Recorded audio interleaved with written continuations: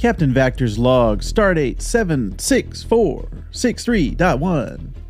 His name is Captain Shoff. Is he genetically engineered? Yes. Was he enhanced in every way? Just look at him.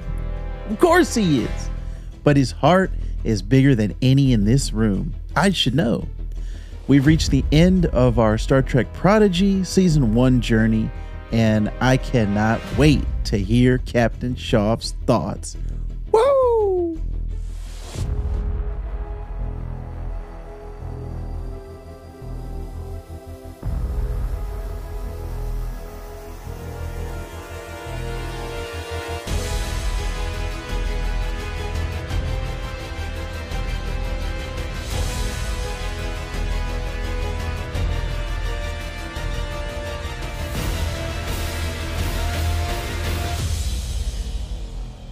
Welcome, everybody, to Technological, a Star Trek Shakedown, a short-form podcast hosted by two hard-working dads who love to talk Trek. I'm Captain Vactor. With me each and every week, side by side in our co-captain's chair on the bridge of the USS Technological is Captain Shoff. Captain Shoff, how you doing today? I'm good. How's it going, everybody? How are you doing, Captain Vactor? I'm doing very well. And specifically, I am doing very well because I'm talking Trek with my main man, Captain Shoff. For those of you who are new to Technological, each episode will be traveling to a new planet to seek out new Trek news, as well as sharing our thoughts on the final two episodes of Star Trek Prodigy Season 1. In this one, we've been recapping every episode of Star Trek Prodigy. We finally reached the conclusion with our two-part finale. And as a bonus, we'll be recording our Adventures in Fatherhood with our popular segment called Boldly Dadding. So without further ado, let's set a course for the nearest planet, Captain Shoff, maximum warp. Aye, sir. Course laid in. Jacob Park! What's up, Jarks?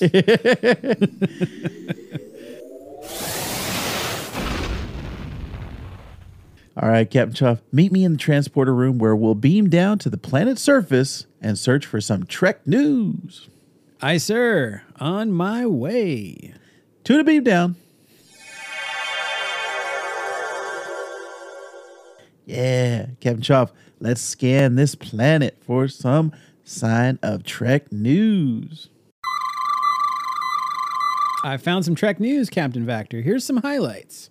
All right, so we've got a whole bunch of stories, but some of the ones I wanted to throw out to you, if you're having a rough day, maybe you haven't laughed yet, maybe it's been a rough 2022 and you need a pick-me-up, then what you need are some Star Trek memes to help y'all live long and prosper. And thankfully, cheeseburger.com, which is your source for all things Star Trek memes, has collected and curated quite the assortment of Star Trek memes. And there's a lot of really good ones. It's a little bit hard on a podcast to share memes because it's not up on your screen per se. But one of the ones that I really laughed at was a shot of the final scene between Kirk and Spock in The Wrath of Khan, and Spock is saying, "Do not grieve, Admiral. It is logical." And then he says, "But Jim, could you do me one last solid and clear my browser history?" And so then there's a shot of Kirk looking at a computer screen, and he's like, "Let's take a quick peek before we clear the cache." And damn, Spock, it's always the quiet ones. So I just thought that was pretty funny. Nice. There's a lot of good ones in here. I don't want to spoil them, but if you need to laugh, then I would highly recommend you check out our show notes because we'll have the link to the Star Trek memes site, and it's good stuff. Nice. Really good stuff. Additionally, some SpaceX news. If you haven't heard enough about Elon Musk lately, here's some cool stuff. SpaceX is going to launch a diversity tribute to Star Trek creator Gene Roddenberry. So what's going to happen basically is there were a bunch of fans, and they put together a series of art, and the art is actually going to be adorned across these like Super Dove satellites that are from a San Francisco-based company called Planet, atop a Falcon 9 rocket. And so some of these are going to have artwork, quotes to celebrate the legacy of hope and inclusiveness of Star Trek and its creator, Gene Roddenberry. So I thought that was pretty dang cool. I wish I had my art going to space. It's Nice. pretty awesome. There's actually a link you can click on to see a mosaic of the fan art. Ooh. And the mosaic is sort of shaped in the way of the Star Trek Delta Oh, nice. symbol. So it's really, really cool. It's part of this Boldly Go campaign. So that's part of it. But yeah, very, very cool. And if you're interested in that, check out our show notes. And then the last bit of news, and this is just more of a looking forward and looking ahead, is the Star Trek series coming out in 2023. So there's I don't know I've never heard of this website before, but dapsmagic.com has collected all of the Star Trek series that are coming to Paramount Plus. And just a quick rundown. I'm sure if you're a Trekkie, you know this, but if you aren't familiar and you don't know just how much Trek is coming your way next year, brace yourselves, because you're going to have Star Trek Picard. We know for a fact that has a release date actually of February 16th, 2023. This is just to slightly spoil and steal the thunder from Captain Vactor later, but we are going to take a short break and come back in time for Picard. So we're looking forward to this third season. This is the third and final season of Star Trek Picard. But we can look forward to that on February 16th. And then sometime in 2023, we don't have a date yet, but we have the second season of Strange New Worlds. Super exciting. We also have season 5 of Star Trek Discovery, and hopefully there'll be enough time before that comes out for Captain Vactor to get caught up. I'm making it my goal in 2023 to get caught up on Discovery. I was going to say, like, this needs to be a freaking resolution. You need to get this done. Yes. And then the expected release date of season 4 of Lower Decks is also 2023. I'm not 100% sure if it'll happen, but it's possible. And then also, we should be looking forward to the second season of Prodigy, which is supposed to also come out in 2023. So that's 5 shows. Dang. That's insane. That's a lot of content. Is it 5 shows? Yeah, 5 shows. And that's not even including if they release any new stuff. There's been talk about a Section 31 series for God knows how long. There could be other surprise projects in the works. And I'm thinking there probably will be spin-offs related to characters in Picard. I would think that they're going to have their own shows since Picard is ending. So we'll see what happens. But anyways, there's a lot to look forward to in Trek. Man, I cannot wait.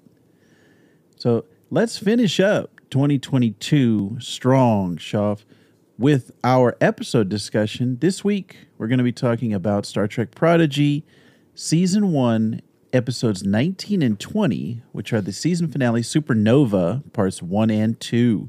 Right. Just so you know, we are going to be spoiling it. So, Shoff, let's get right into it and throw up a red alert right here. The first episode, Part 1, aired December 22nd, 2022, directed by Andrew Schmidt and written by Aaron McNamara. And Supernova Part 2 first aired December 29th, 2022, directed by Ben Hibben and written by Kevin and Dan Hagman. You know, it's interesting that they split up the duties on Part 1 and Part 2. Normally for like a finale, I would think they would have one consistent creative team, but I guess they wanted to split it up. Let's see how successful they were, Shoff. Synopsis: surrounded by the Federation Armada, the crew attempts to stop their ship from destroying all of Starfleet. So that was the going into it, Part 1 of Supernova. And real quick, Shoff, the synopsis for the Part 2: as the Federation hangs in the balance, the crew must make the ultimate sacrifice to save Starfleet's future. So let's talk about these together, Shoff, as one big that's a good thing. idea. What did you think overall, actually, of the season and then of Supernova?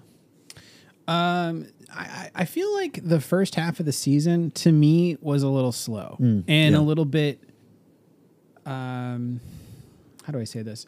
It just, I think that it really found its footing in the second half of the season. It actually didn't even find its footing initially in the first part of the second half of the season. I think it was towards the latter episodes of the season that it really picked up. They had quite a focus of where they were going with this story, instead of it sort of being a little bit happenstance about how things were going down. Like, it felt very targeted. And that worked really well because there wasn't any filler episodes. It was, everything had a purpose. And I prefer my shows to have to be like that, where they clip along with purpose and not have too much filler type stuff. Yeah.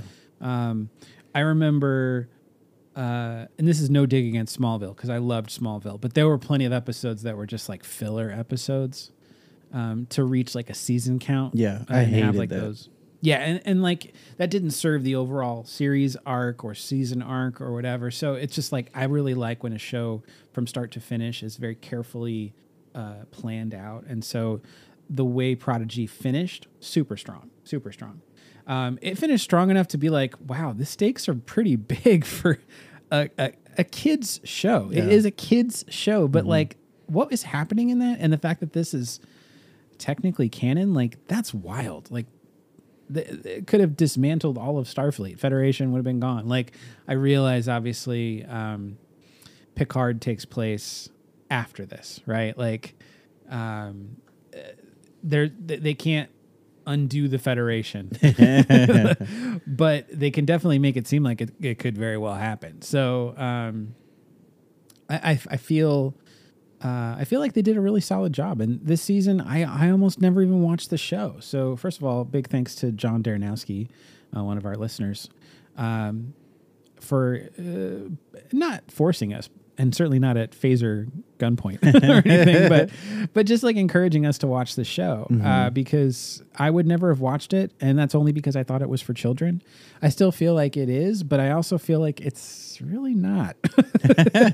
The stakes are too big for a kid's show. Like, kids don't need that kind of drama in their lives where like the fate of the universe hangs in the balance, you know? So in that respect, I'm like, this is a little much. This is a little heavy content for kids, but the Trekkie in me is absolutely enjoying it. So I'm glad I watched it. It was a good show. The season finale 2-parter, very strong episode. And I like where they're going with this. I'm excited to see what happens next in season 2. Yeah, that's what I have to say. Just like broad strokes about the show. What about you, Vactor? Yeah, I was the same way. I think having 20 episodes total in season 1 kind of led to that Smallville type of show. And that was, growing up, that's how most of the shows were on network television. Yeah. Oh, yeah. And it got to the point where 24 on Fox had 24 episodes, and they were hour-long episodes. And I was like, man, there's just too much to keep up with on these shows. So I like how the current stuff is more 10 episodes, even 6 episodes on certain streaming shows. And this probably could have benefited from that a little bit, bringing the episode count down. But I had a great time my whole season 1 with Prodigy. I had a fun ride with it, and we talked about it. We talked about every episode. And the finale in particular, I thought they did a great job in the first part setting up those stakes. You actually thought, like you said, we know the Federation is not going to be destroyed, but there was a definite, I was worried as I was watching it. So I think they did a great job as far as that goes.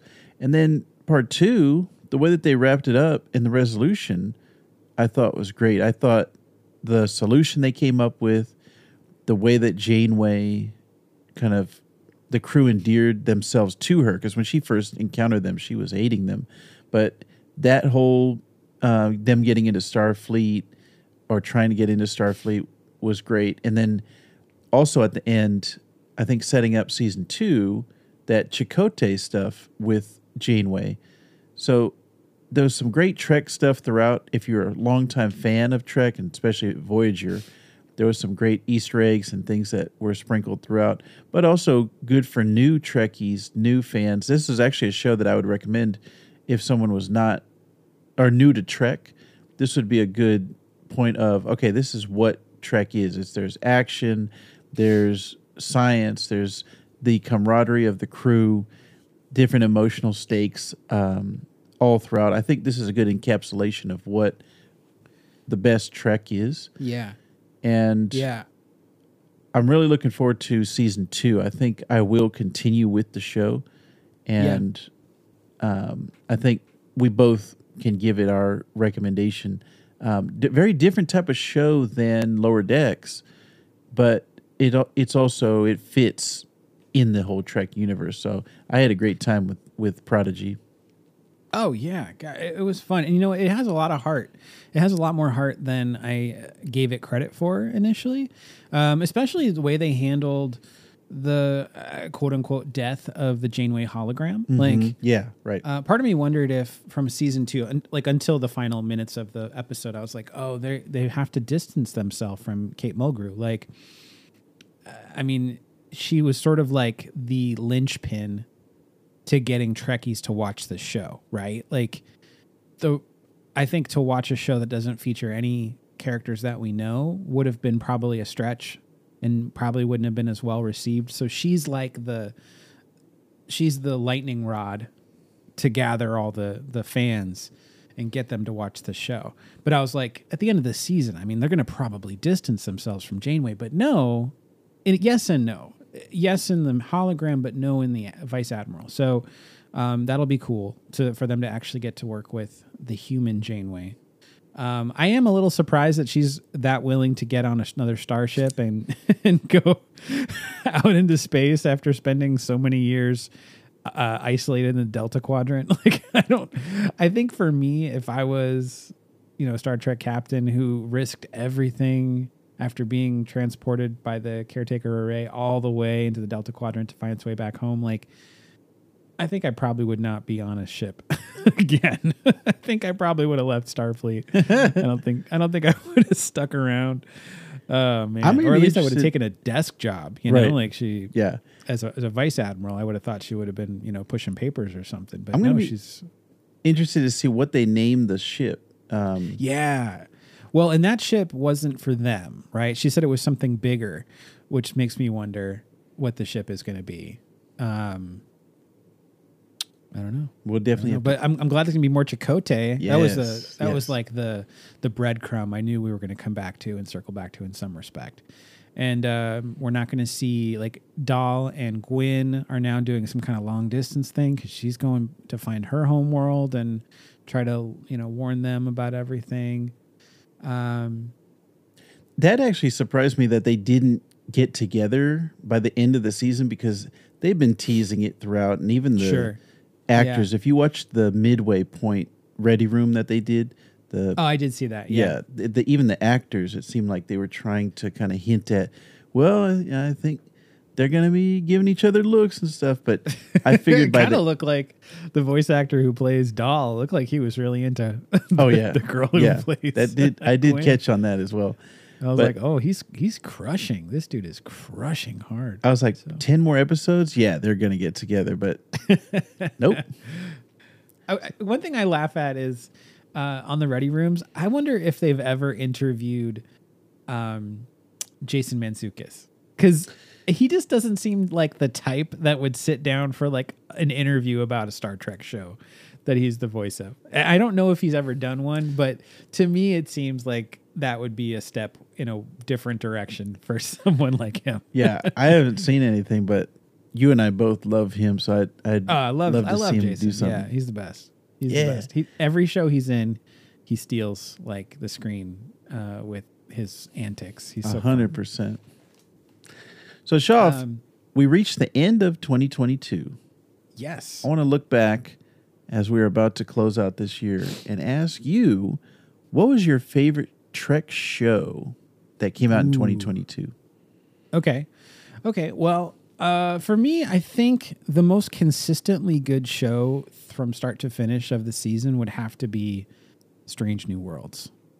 Captain Pike, man, I wish Anson Mount would just decide to run for president and become the president of the United States, because he clearly has what it takes. And he had quite a year with movies and stuff that he was involved in. So I loved Strange New Worlds. It's my most anticipated thing, and I would say it might even be more anticipated than Picard season 3. Ooh. Just because Picard season 2 had a lot of weird missteps along the way, and it kind of suffered from weird pacing, where like it was strong and then it wasn't strong, and then it was strong and then it wasn't strong.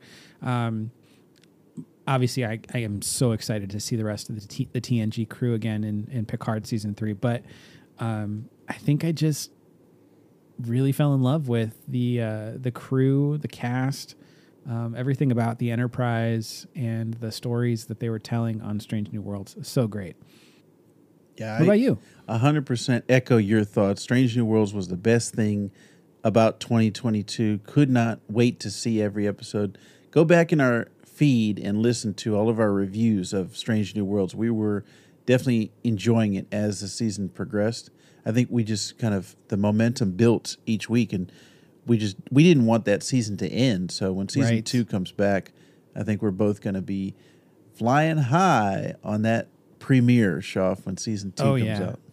Well, and for our listeners, maybe you haven't watched some of those older shows from the past year. Maybe when you found out about our show, you were watching the current show, right? But maybe you didn't watch Picard season 2, or you didn't watch Strange New Worlds or Lower Decks.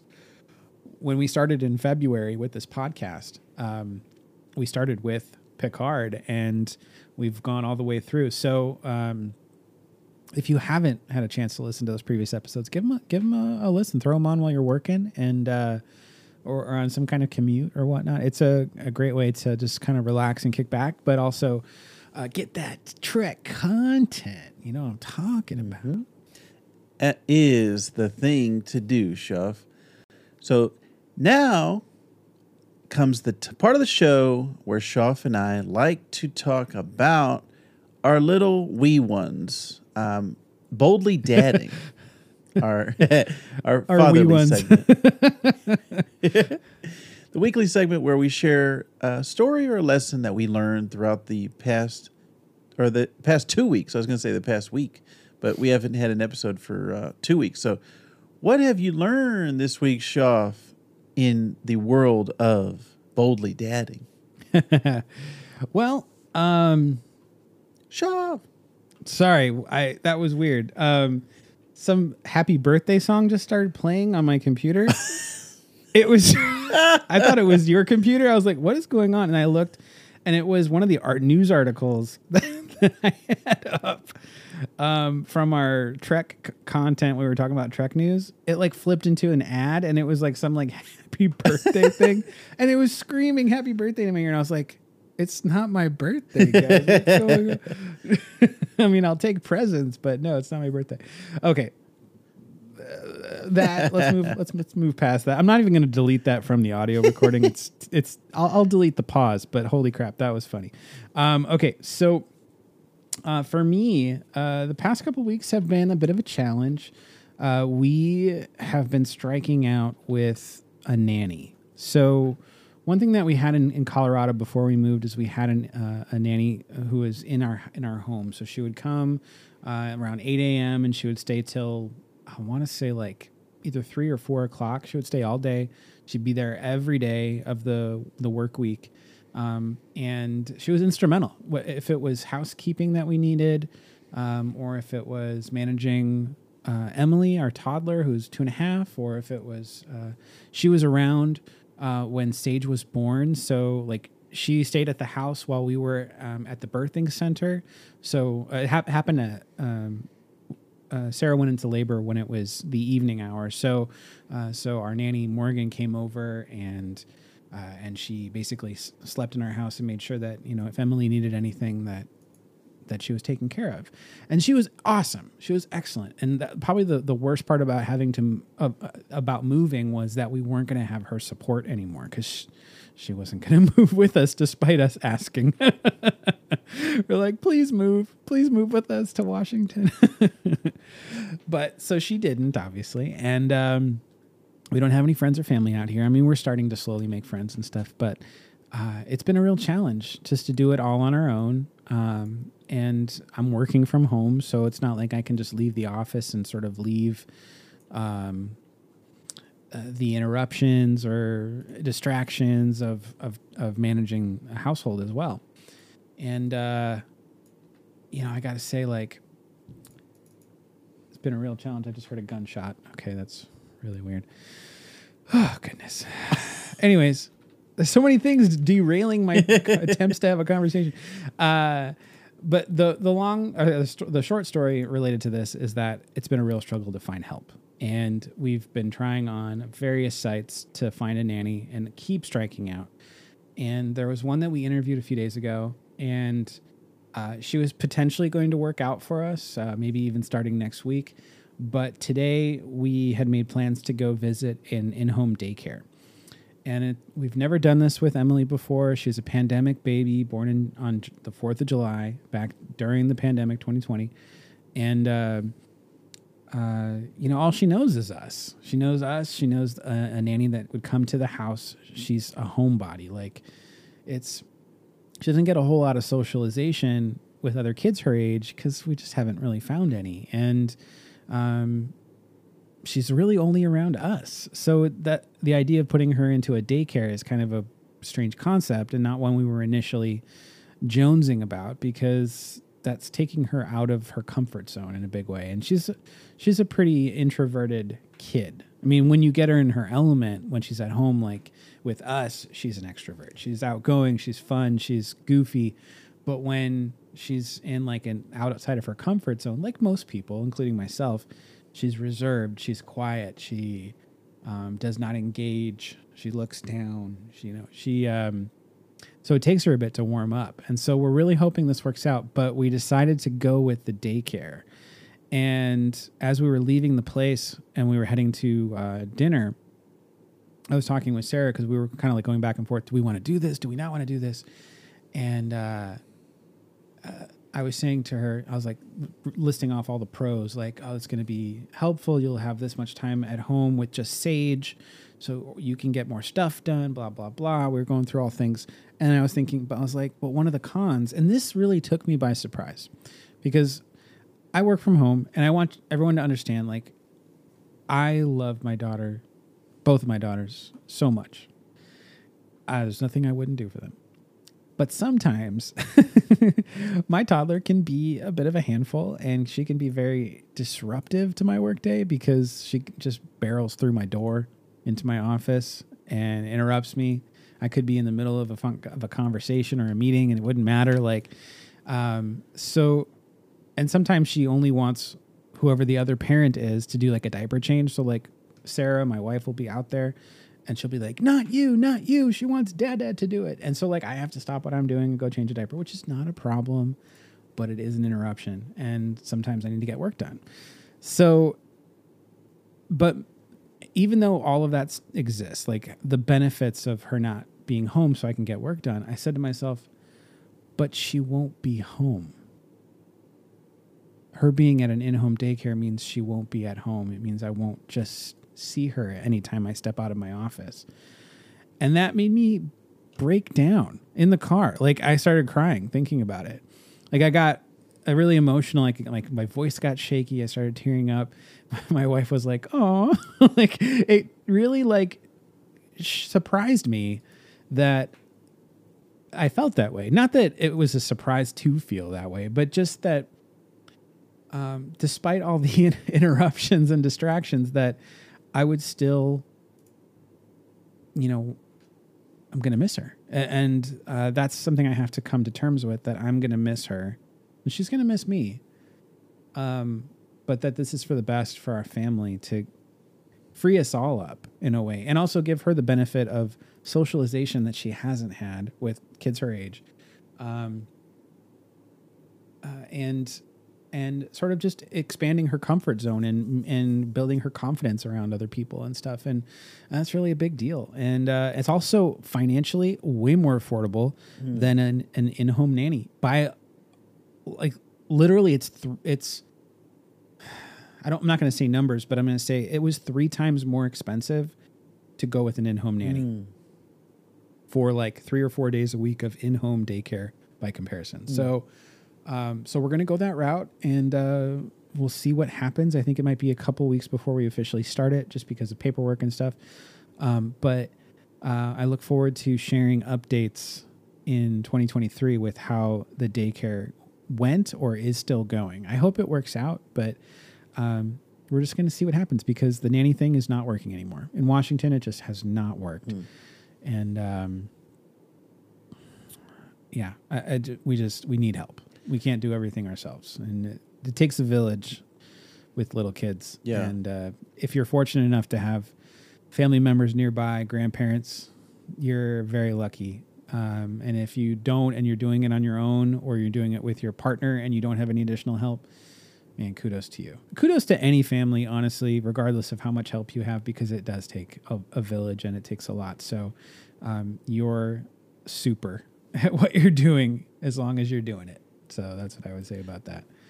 Excellent, Shoff. I'm glad that the future looks bright for you, and it looks like everything is falling into place. Definitely want to see all of those things happen for you. And it's interesting to think about the temporary versus the long term of missing them, and what is best for them in the long run. And we oftentimes, and I've had this many times that I've experienced with my son, where something is temporary. It's happening for a week, a month, maybe even a couple months, but there's really nothing permanent. I've found with my son, everything's changing, everything in his life. I think this is the largest amount of change that humans experiences in the childhood phase. So all of these things are happening, all these changes, but they're so fleeting. When you think about the overall lifespan, they're just a small blip on the radar. So it's always interesting to think about that. For my segment this week, I was actually I had another topic that I was going to talk about, but I was listening to a dadding podcast, and they were talking about this term that I had never heard of before, and was doing a little bit more research about it. I guess there's been talk about this going back to 2013, but this is the first time I had ever heard the term, a radical notion called childism. And there's an opposite to that called adultism. So just to kind of briefly sum it up, it's the notion that kids need to be respected as human beings. So childism, if you're a childist, you are for children getting respect. And so despite the differences in size, experience, and power, adults and children are inherently of equal worth, and that kids' perspective and experiences should be considered on the same merits as those of adults. And you oftentimes think of, okay, I'm bigger than you, I have more life experience than you, I know what's best for you, I'm the adult and you're the child. And right. That's always something that, as a kid, that's what I thought with my parents. Oh yeah, they're bigger than me, they know better than me. But there is a way that the children's needs can be respected. The opposite of this being adultism, where it's actually promoting stereotyping and disempowering of young children. An adultist positions adults as superior to children regardless of merits, and compromise with a child is considered being defeated. So there's a book by Elizabeth Young Brule called Childism, Confronting Prejudice Against Children. And that author actually makes the argument that prejudice exists towards children as a group comparable to racism, sexism, and homophobia. So wow. I thought it was just a fascinating idea to think of, because Shoff, I think, is very similar to me in the way that we think about our children. And I'm someone who always wants to have think about my son in a positive light, and think about everything that he does is respected, and he has equal value and worth. And even if he doesn't have necessarily the same tools that I have that I've developed over the years as an adult, I can still help him and respect him at the same time. So this is something I'm going to think about moving forward with my son, and trying to not think about it in terms of, oh yeah, he doesn't know anything, he's a kid. Because I can give him knowledge. I can give him, hey, this is what we need to do right now. This is why we need to do it. And, if it's a decision of, hey, I want to eat cereal for dinner and I want to eat candy for dinner, things like that. It's like, okay, we need to tell you this is what nutrition is. This is what a proper meal is, things like that. But still give him those tools and say, hey, this is why we do these things, and not just do it because I said so. Yeah. Yeah. You bring up a good point. And I think one thing I've discovered with my toddler, because toddlers are picky eaters, right? I'm sure Ezra is the same way. I'm sure he has his favorites, but even his favorites, I'm sure there are plenty of times where he's suddenly not interested in them. But one thing that's working better with Emily is you empower them, right? There's a difference between telling somebody to do something or empowering them to make the choice themselves. And I think if you give them a choice between a couple of things, for breakfast, do you want oatmeal or do you want blueberries and a puree or something like that?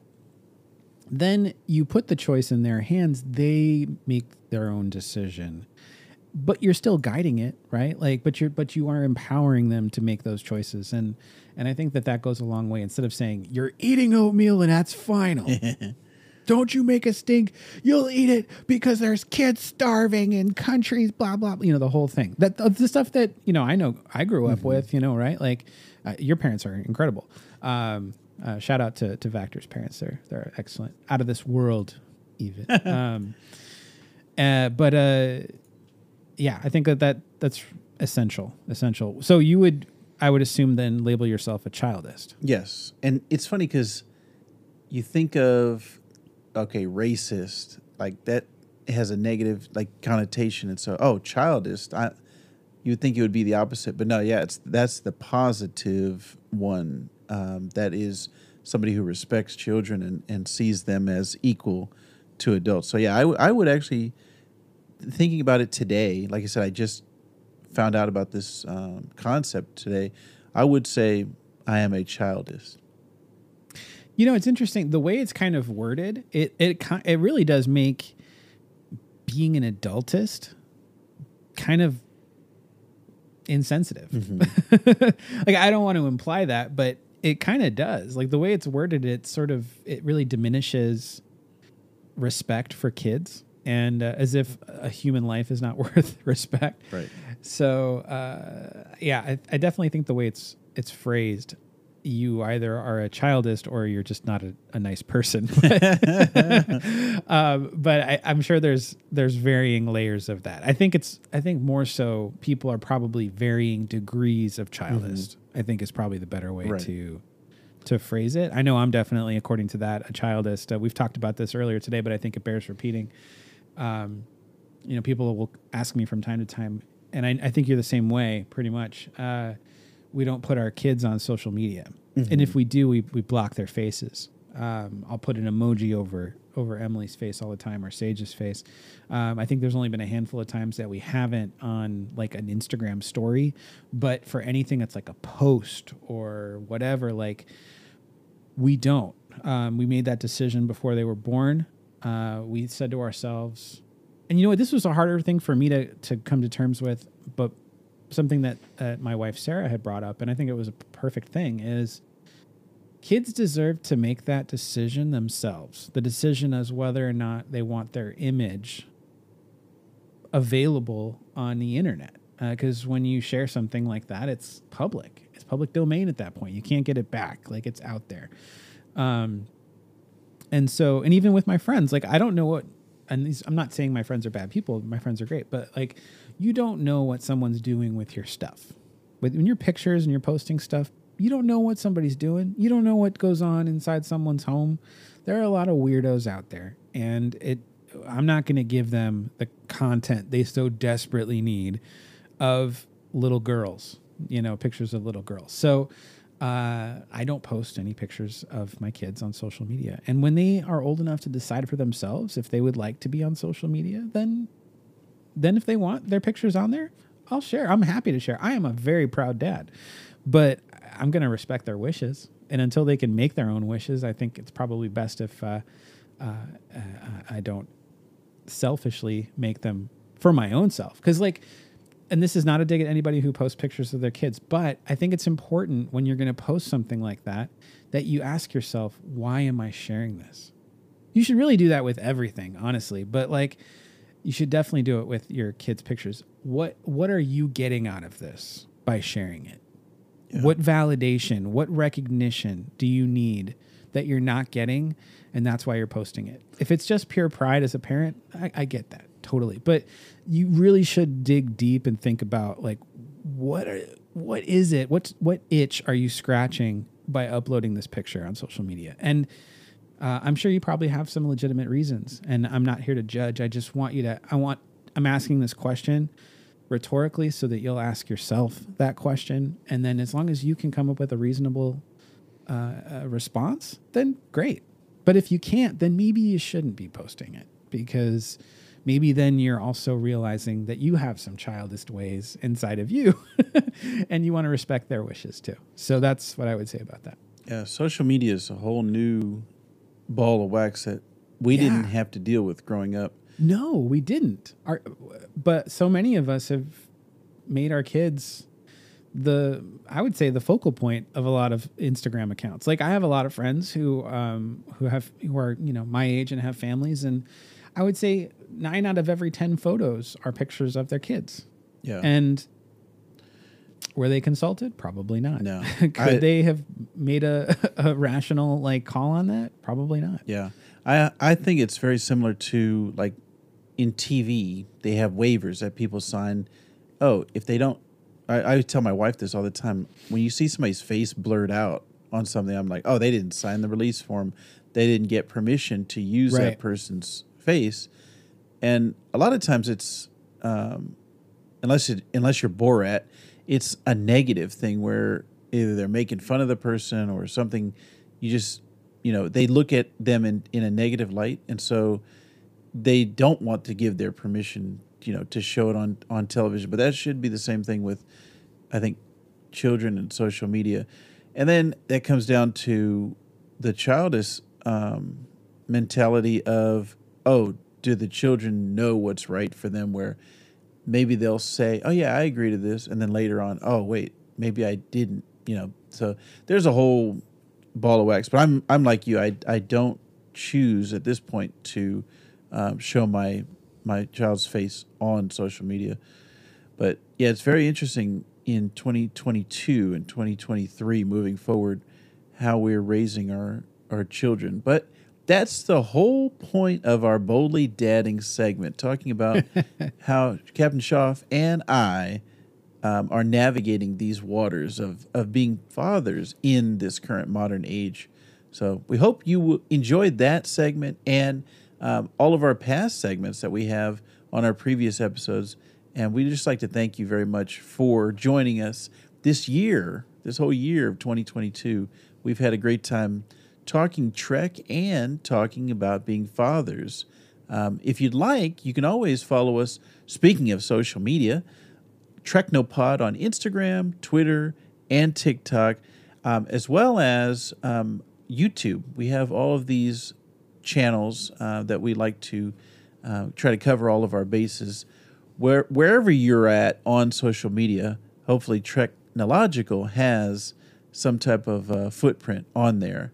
If you really enjoyed it, don't forget to leave us a 5-star review in Apple Podcasts or on Spotify. It really helps us out, and we would love if you'd share us with all of your Trekkie friends and family. Word of mouth is huge as far as getting we're a small podcast, so growing the community, growing the the fan base, I guess, with Technological is very much a grassroots type of thing where we're spreading through word of mouth. So we would love if you would share us with one of your Star Trek loving relatives or friends.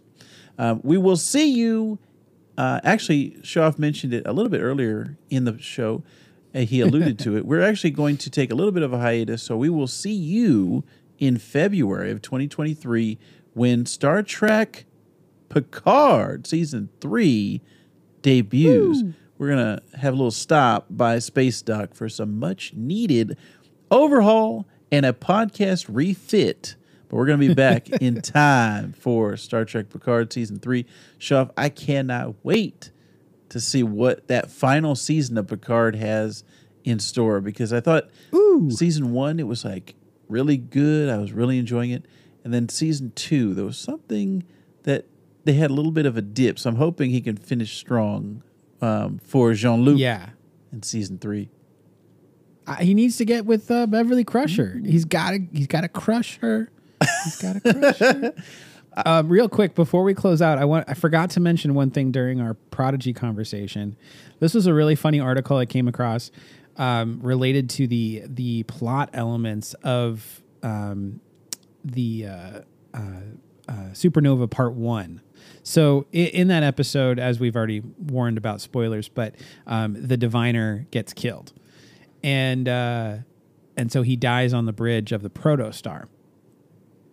And so they realized that they had to address this issue. So they were talking with Kevin Hageman, and he's one of the brothers who's basically like the show creators and the writers for a lot of episodes and stuff. But he said that it was an accident. When we first wrote it, our directors pointed out that you have this dramatic face-off with this Essentia stuff in the end, and the diviner's body is just laying there the whole time on the bridge.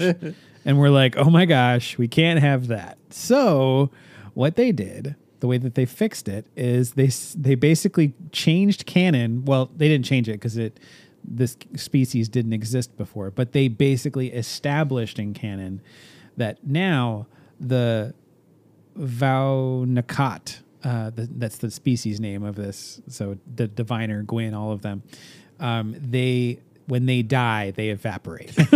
So they had to get rid of his body somehow. So they were like, well, let's just dissolve it. So that's what's going to be how they handle dead bodies for that species. So I thought that was kind of funny. Nice. But what a quick way to solve the problem. So anyways, I had to get that off my chest because I knew that once I was listening back to this episode and editing it and I didn't have that in there, I was gonna be like, oh gosh, Shoff, what's your problem? Excellent. So anyways, that's for you. That's for you, Trekkies. That was fantastic, Shoff. Very, very good eye catching that story this week. Well, I believe our mission of the year is complete. Vactor and Shoff here, to beam up. Live long and prosper in 2023.